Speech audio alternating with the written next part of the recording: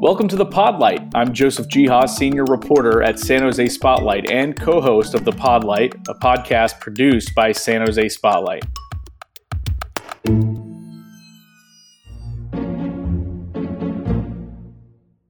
San Jose has a new city council member for District 8 after the council voted to appoint Domingo Candelas to the role. Candelas beat out 4 other applicants for the seat, who were all interviewed by the city council in a marathon public meeting this week.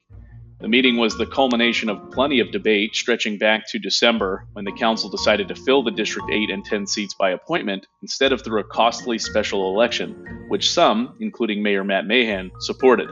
Candelas will take office on January 30th and will hold the seat until the next regular election in 2024, where he will have the option to run for the seat. Today, we welcome Domingo Candelas to the show. Welcome to the Podlight, Domingo. Thank you, Joseph. I'm excited to be here with you and with the listeners. Yes, and thank you so much for taking the time out. We're excited to get to know you a little bit better. So let's jump right in. Why don't you tell us about yourself? How old are you? How long have you lived in District 8, and where before that, if anywhere? And where did you go to school, and what do you do for work? Yeah, for sure. Thank you for the question. Let's see. Just a little bit of background. I'm a first generation San Jose, and my parents immigrated to San Jose almost four decades ago. And what I like to say is they were searching for the American dream. They came from Zacatecas to right here in San Jose. They started a small business and raised a family. I'm one of 5 siblings, the second oldest. I have a very tight-knit family. We all grew up in District 8 in Southeast San Jose. I went to John J. Montgomery Elementary School in the Evergreen School District, onto Shibuya, and then Evergreen Valley High School. And I continued my studies at San Jose State, where I got an undergraduate degree in political science. Afterwards, I went on to work for State Senator Jim Bell. I worked for Jim Bell for several years, and as life has it, here I am after working at Valley Water, and now as the as the director of local government affairs for Stanford University, and now as the Council District 8 appointee for the community that raised me and gave me and my family so much. It's fantastic. Well, thank you for sharing that with us. And yeah, so you do have to give up the role at Stanford in order to take on the full-time council job, correct? That's correct. That is absolutely correct. All right. Well, let's go on to, why did you want to become a council member? There's obviously an open seat, and it drew a lot of interest. I believe, more, we whittled it down to 5, but there were over 10 applicants for District 8. Why did you want to be one of those people? Why did you want to throw your hat in the ring? Yeah, no, that's a excellent question. I've always been one that public service is a calling. That's what I've been told, and that's what I've believed. And I saw this vacancy, and I think that ultimately the District 8 community and the residents in the district, they need somebody with, the background, the education, and the experiences, especially given the tight turnaround, to ensure, they have a voice on the dais. And I saw it as an opportunity to serve my community. And I mentioned it in my intro, but, District 8, the schools, the people, the community, is tight knit, and they allowed me an opportunity to flourish and to be where I am today. And this is an opportunity to continue to serve, and that's why I decided to throw my name in the ring. There's a lot of work to do in our community, and from keeping our community safe, issues around homelessness and housing, environmental issues, and everything in between. So this is an opportunity to hit the ground running and serve the residents of District 8. All right, thank you. And you transitioned well into our next question, which is going to be about, now that you've got the job, right? Starting here in in several days now, you'll be taking an oath of office and making it official. What do you see as the biggest challenges as someone who was raised in District 8 for your district? And then more broadly, what do you see as the biggest challenges or issues facing San Jose? How do you plan to address that and possibly deliver some solutions? Yeah, for sure. Although there's several pressing issues throughout the city, I think the biggest challenge affecting the residents is housing affordability and the issues associated with homelessness. And it's not just preventing and mitigating people from becoming homeless, but also working as city policymakers to focus on increasing the production of housing. We see homelessness every day, especially in the district. There's homeless individuals living on our freeway on ramps, adjacent to our community centers. And, this has a direct negative effect on our community and definitely one of the biggest challenges facing the city. I understand it's complex, but, I intend to bring my background working together with different stakeholder groups, different government entities to ensure we do what we can to collaborate and bring solutions to the table. With regards to homelessness, we need to focus on permanent supportive housing. That's proven to get folks off of the streets and into housing. And while we get permanent supportive housing built, we have to also provide on short-term solutions to this homelessness crisis if we're serious about protecting our community. I think the key to that is collaborating and iterating with not just with my council colleagues, but with other government entities like the county, like Valley Water, like BTA, to work collaboratively and bring our expertises to the table to ultimately help our community. Yeah, certainly one of the most pressing issues, and one that I think there's plenty of agreement on in terms of it needs to be solved, but how you get there sometimes is where the the devil's in the details, right? So there are a variety of viewpoints on solving the housing crisis, the homelessness crisis on the city council in San Jose. How do you plan to build consensus? Like you said, you're going to need to collaborate with your council members, your council colleagues. So how do you plan to build consensus on a San Jose City Council that does have some division in it to move forward, the policy ideas that you support? Yeah, that's absolutely the challenge. But I think looking for opportunities to collaborate and find issues of mutual importance is key. I think if for the large part, the city council is very collegial, and working together on finding issues of mutual importance is something that I bring expertise in, and something that I've done throughout my career, building coalitions, finding items that we can work together on is what that's how I look to push policy ideas forward.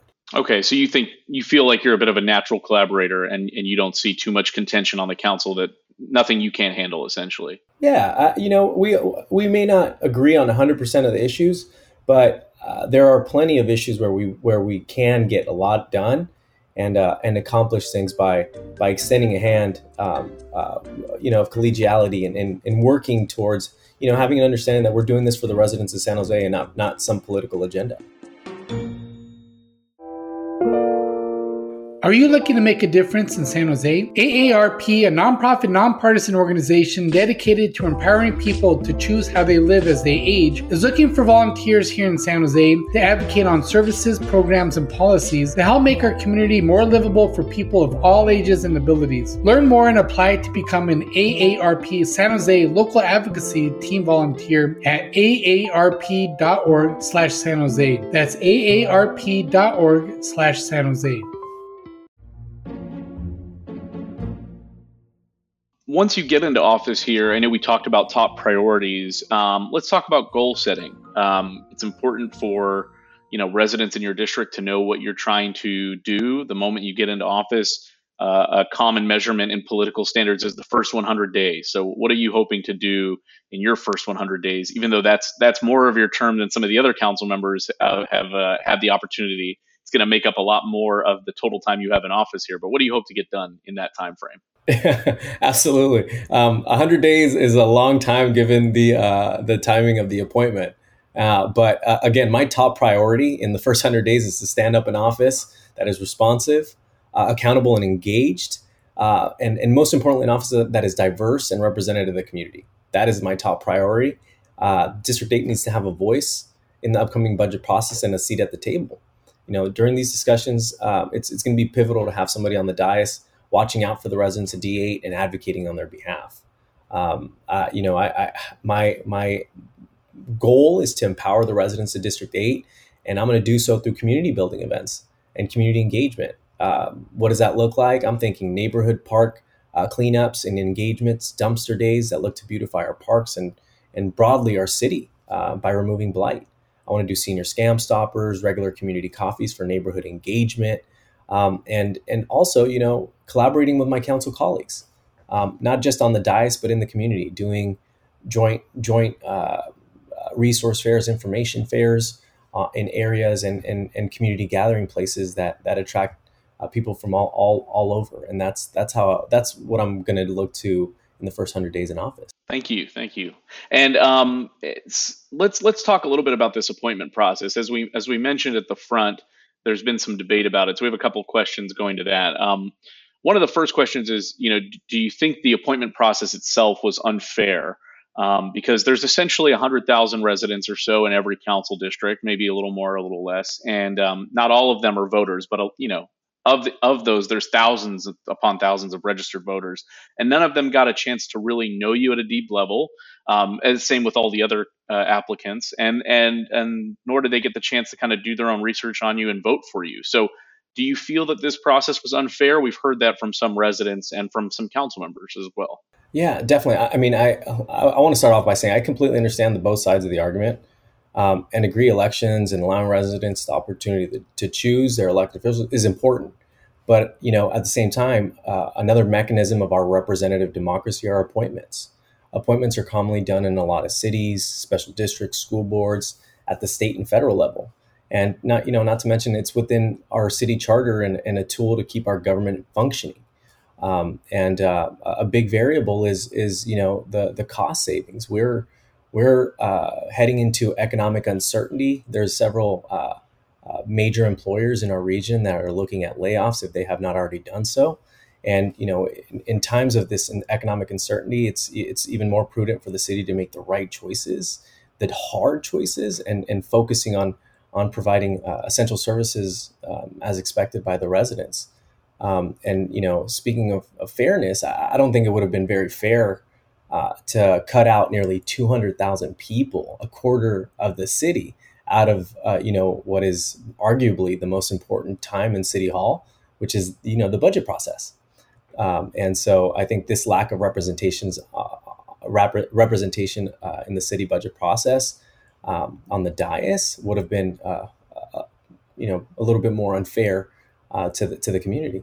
And yes, I think what you're referring to is if there was a special election held, it would have taken some time to get that together and actually hold the election. And then by the time someone was seated, it would have been a little bit closer to, I think, May, or that would have been the time of the election, and the budget processing would have been much more completed by then. So that's a good point. Thank you for addressing that. Can we talk about the actual night of the meeting here just a few nights ago on Tuesday, a couple of nights ago? The applicants are all kept kind of sequestered outside of the council chambers and are brought in one at a time to be asked the same questions by the council. It ended up being almost a 9-hour meeting in total, with much of that being dedicated to interviewing candidates and discussion. But some of the other candidates had reported to the city that you appeared to be violating the interview process rules by using a cell phone and a laptop while waiting to be interviewed. And there were also accusations that you were given some early access to the questions the council might be asking. Are these allegations true? Did you receive any help or insight on what the questions would be before you were interviewed? They are completely and utterly false. I deny any accusation of or any allegation that's raised against me. They're completely false. It's heartbreaking, and I mentioned this, to have false accusations levied against me for being well prepared. I've spent weeks and months, weeks preparing for the mock interviews with friends and family, and I have over a decade of experience in public service. I have a master's degree from San Jose State in public administration. I worked hard to ensure that I knew the issues the city was facing, and to say to those allegations were false, I had my notes on my iPad with no wireless access, with no internet access. It doesn't have a phone number to it. And yeah, I deny those allegations. They're completely false and made up. And quite frankly, it was a political play and political scheme, and I it's politics. That's what I decided to jump into, and ultimately I'm looking past that to serve the residents of District 8 and to see how I can work together on the council to make sure we move our city forward. Thank you for addressing that, Domingo. One of the other questions we had for you was about building trust. And, all council members need to build trust with residents in their districts. As an appointee, as we already mentioned, you kind of had a shortened process, right? You didn't have a lot of time to get out and campaign and door knock, or some of the more traditional ways that we see candidates for office get to know people in their district. How do you plan to go about building trust with residents in your district?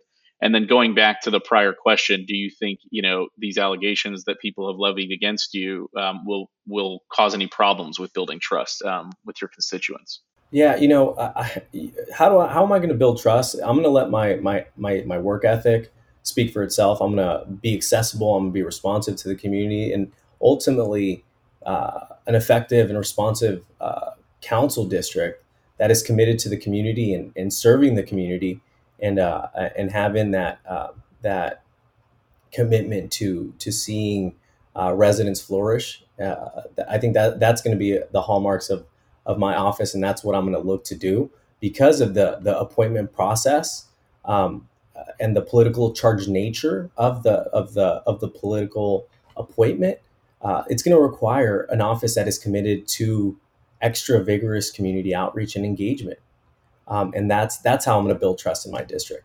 I'm going to let my actions speak for themselves and show the community that I'm prepared and that my experience made me the most qualified candidate to be able to represent them on day one and to get to work. Got it. Okay. Well, thank you, Domingo. And one last question was just a little bit of a more personal question. Is just as a long-time or lifelong resident of D8, what's some of your favorite stuff to do in District 8? Do you have favorite areas or places you like to visit or activities you like to do in D8? Yeah, I love going to Montgomery Hill Park. I run the trails very regularly. I run throughout the district. I'm very active physically and enjoy going to the parks, the different trails. Lake Cunningham, I like to visit every once in a while. And so there are great businesses, shops, coffee shops, restaurants, boba. So there's plenty of places to eat, plenty of places to walk in the parks, to visit and hang out with my nephews. And so, District 8 is full of amenities. And I encourage all your listeners to come check out a boba shop or a restaurant in D8. Awesome. Thank you, Domingo. Love to give you the floor for a minute. That's all the questions we had for you. Anything you'd like to add now, just reflecting at this point where you're about to take office and you've made it through this appointment process? Anything you'd like to add here? Thanks, Joseph. There's a lot of work to do. And I'm committed to rolling my sleeves and getting to work. I'm a lifelong District 8 resident, a product of the community. I intend to be responsive, accountable, and engaged. And I'm going to work towards making San Jose the greatest city possible for all the residents. I mentioned this during my interview. My greatest strengths are my values instilled by my family, and they're fortified by my community. I believe that wholeheartedly, and I intend to bring those values to the district in the way I govern. And so I'm looking forward to tackling the challenges and encourage the community to reach out. And if they have an issue, whether it's potholes, streetlights, or your garbage not getting picked up, please reach out to my team and my office, which I'm still in the process of getting set up. But yeah, that's thank you for the opportunity. Thank you for having me on the podcast. And looking forward to getting some work done. Thanks so much, Domingo. Appreciate your time and having you on the show. That's it for this episode of The Podlight, a podcast produced by San Jose Spotlight. I'm senior reporter Joseph Geha. Thanks for listening, and see you next time.